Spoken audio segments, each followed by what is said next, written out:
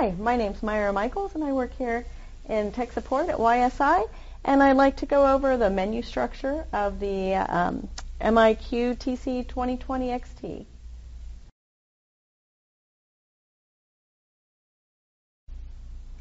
Okay, in this video I'd like to talk about the menu structure of the MIQ TC 2020 XT. We have 6 buttons. We have the M button. I like to think of that as the main menu button. So if you're anywhere in the screens, you can press the M button. It's going to take you back to this main menu. The C button I like to think of as calibrate or sensor check or a matrix adjustment. You can do any of those by accessing or hitting that C button. The S button is the settings menu.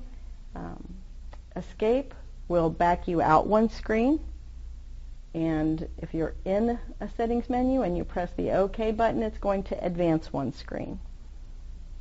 The arrow keys will move you up and down and side to side through the menu as needed. From the main menu, the OK button also has an additional screen set of options you can get to. So in this case, we can take a look at the logbook of the entire system. You can look at the logbook of a selected sensor. You can switch maintenance condition on and off. You can look at the calibration history of a selected sensor, recorded measured values of a selected sensor, and you can also display all values or local values, and you can choose to look at 1 sensor, 4 sensors, or 8 sensors on the main display. So just to give you an example, I'm going to choose to set that to 8 sensors, and you can see how small the font has gotten. Once again, I'm going to press the OK button to get back in there. Let's set the measured values to 1 sensor, and you can see how big the font is, and you have this bar graph going across the top.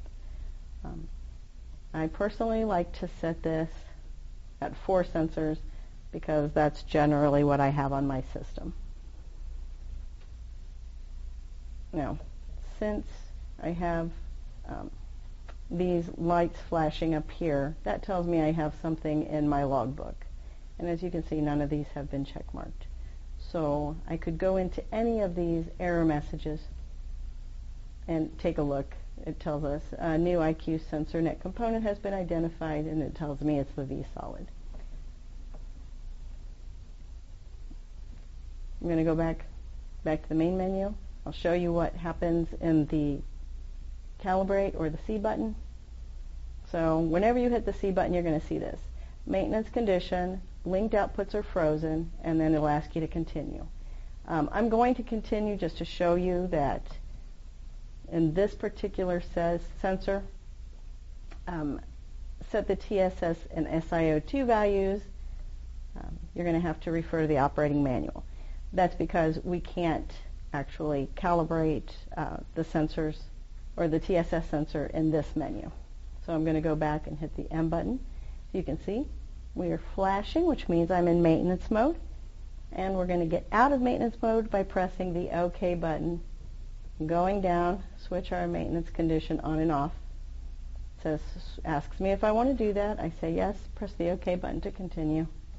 And if I press the M button, you can see I'm no longer in a maintenance condition. So we've kind of gone through the M button and the C button, escape, OK, and up and down. Now, let's press the S button. This is kind of where all the magic happens. This is our settings menu. So at the top you see we have language, and you can choose from a variety of languages if you want to. This data transfer to the USB memory, kind of important. Here you can save your configuration. You can put a USB thumb drive into the opening down here, and you can save your configuration to that thumb drive. You can also send or save your measured data storage, your logbook, calibration history, and if you've lost your links and you have your configuration saved to a thumb drive, you can put it back in here and you can retransfer your configuration to your system so that you don't have to reprogram everything. Here we have access control. And if you take a look, we can lock and unlock the system here. We can set a password. We can get into extended access control here. And we can look in the manual if you have further interest in that. Select measured values of a location. If we wanted to take this 2020 and walk around, let's say, a larger plant, and you had certain sensors in Basin 1, and you only wanted to see what was in Basin 1, then you could choose by check marking which sensors you wanted to see when you take this 2020 to a different location. Going to escape and go back one. Measured value logging. So this is where you're going to set up logging in your system. The way that we move through it is a little bit convoluted, so I'm going to show you that. First, we want to highlight like this minutes column, and you press OK, and that's going to give us, one single option. So you can see I can press up and down, and it's not moving. I have to press the OK button again in order to kind of drill down into the menu. And at this point, I can choose how often I want to log data. So if I choose 5 minutes, I have to press the OK button to lock that in. Again, I'm going to press Escape, and I can start moving around like to my duration column. So now I have 0 days duration that I want to log every 5 minutes. But if I press the OK button, you can see I can't move around. I can't change anything unless I press OK again. At this point, I can change 5 days, 10 days. I can change 30 days. And as I'm changing my days, if you look down here to the free storage, it is changing the amount of free storage I have. So I could go all the way up until I have no free storage to 1,800 days for just this one sensor. If I filled it up, it would kind of loop back around. And the last or the first data that was in would be, the first data out. So in this case, I'm going to make it less than 1,800 days. I'm just going to make it 10 days. Press OK to log that in. And then again, I'm going to press the Escape button to highlight that entire column so I can start moving around in this particular screen. Go over to Save and Quit, press OK, and it brings me back to the Settings menu. Let's go down to the Edit List of Sensors. As you can see here,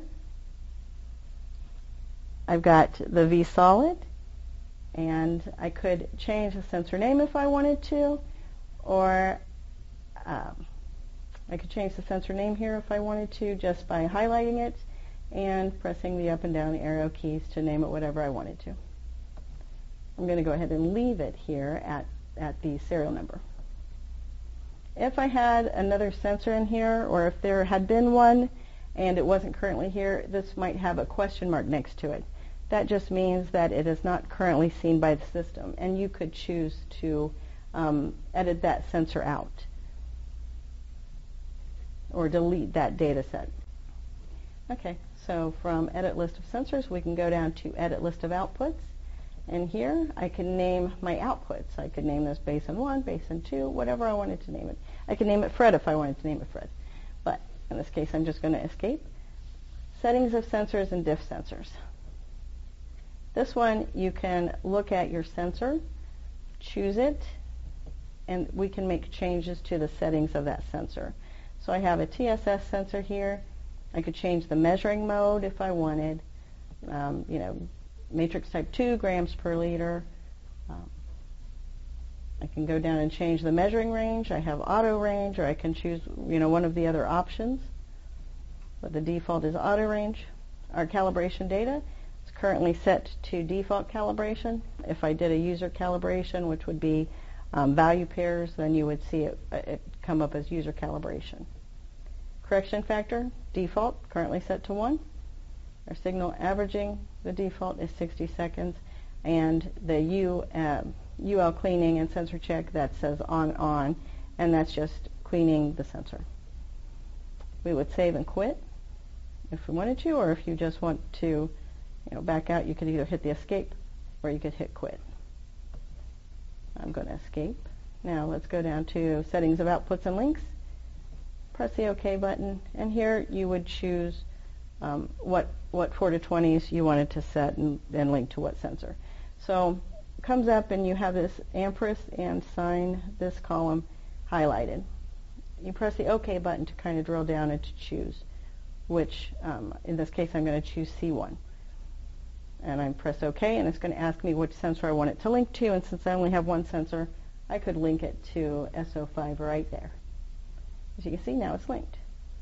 Now you hit Escape to highlight that entire column. Now I can move back and forth. Now, if I wanted to change my no function to something, I could press the OK button and highlight and then move through that screen. In this case, I'm going to press the Escape button, and then we're going to go down to Setting Bus Interfaces. Press an OK here. I don't have a mod bus or a bus module on here, but if I did, this is where I would make my settings. Alarm settings, this menu, you can set your alarms. You can just choose to link to your sensors and set your alarms there. System settings, this is where you set your date time. In your terminal, you can change your brightness and your contrast. And there are just several different settings in here that you might find helpful. Your location and altitude, that's where you're going to change these things. And down here to service, if you call us, we're going to ask you frequently for, let's say, your list of, we'll ask you to get down and tell me what's in your system, and you can go to the list of all components and read what's in the system. You can also see your software version here. Acknowledge all messages. As you can see, I have messages up here flashing, which we talked about a little while ago. If I acknowledge all my messages, I press OK and acknowledge, and it just acknowledged all of those messages we had in the beginning of this video. Factory reset, self-explanatory. If I wanted to set it back to factory settings, then I would just do a factory reset. Enter command code, not something that is normally used. Sometimes if there is a software update, but rarely is that ever used. Change the sensor number. If your sensors were misnumbered, then you could come in here and change the sensor number to whatever number you wanted that to be. I'll change that to sensor number 1, press OK, and now that is sensor number 1. As long as I hit Escape and save and quit. It asks me, basically, are you sure you want to do that, and execute the change. If I needed to do a software update, which is available at our website at ysi.com, you can download the latest software update to a thumb drive, and you can put in the 2020, and you can do your software update to this device, the 2020. This is if you had an MC2 or something with a USB. You could do a software update on the components with the USB, and this option is to do a software update on any other components such as sensors or a CR3.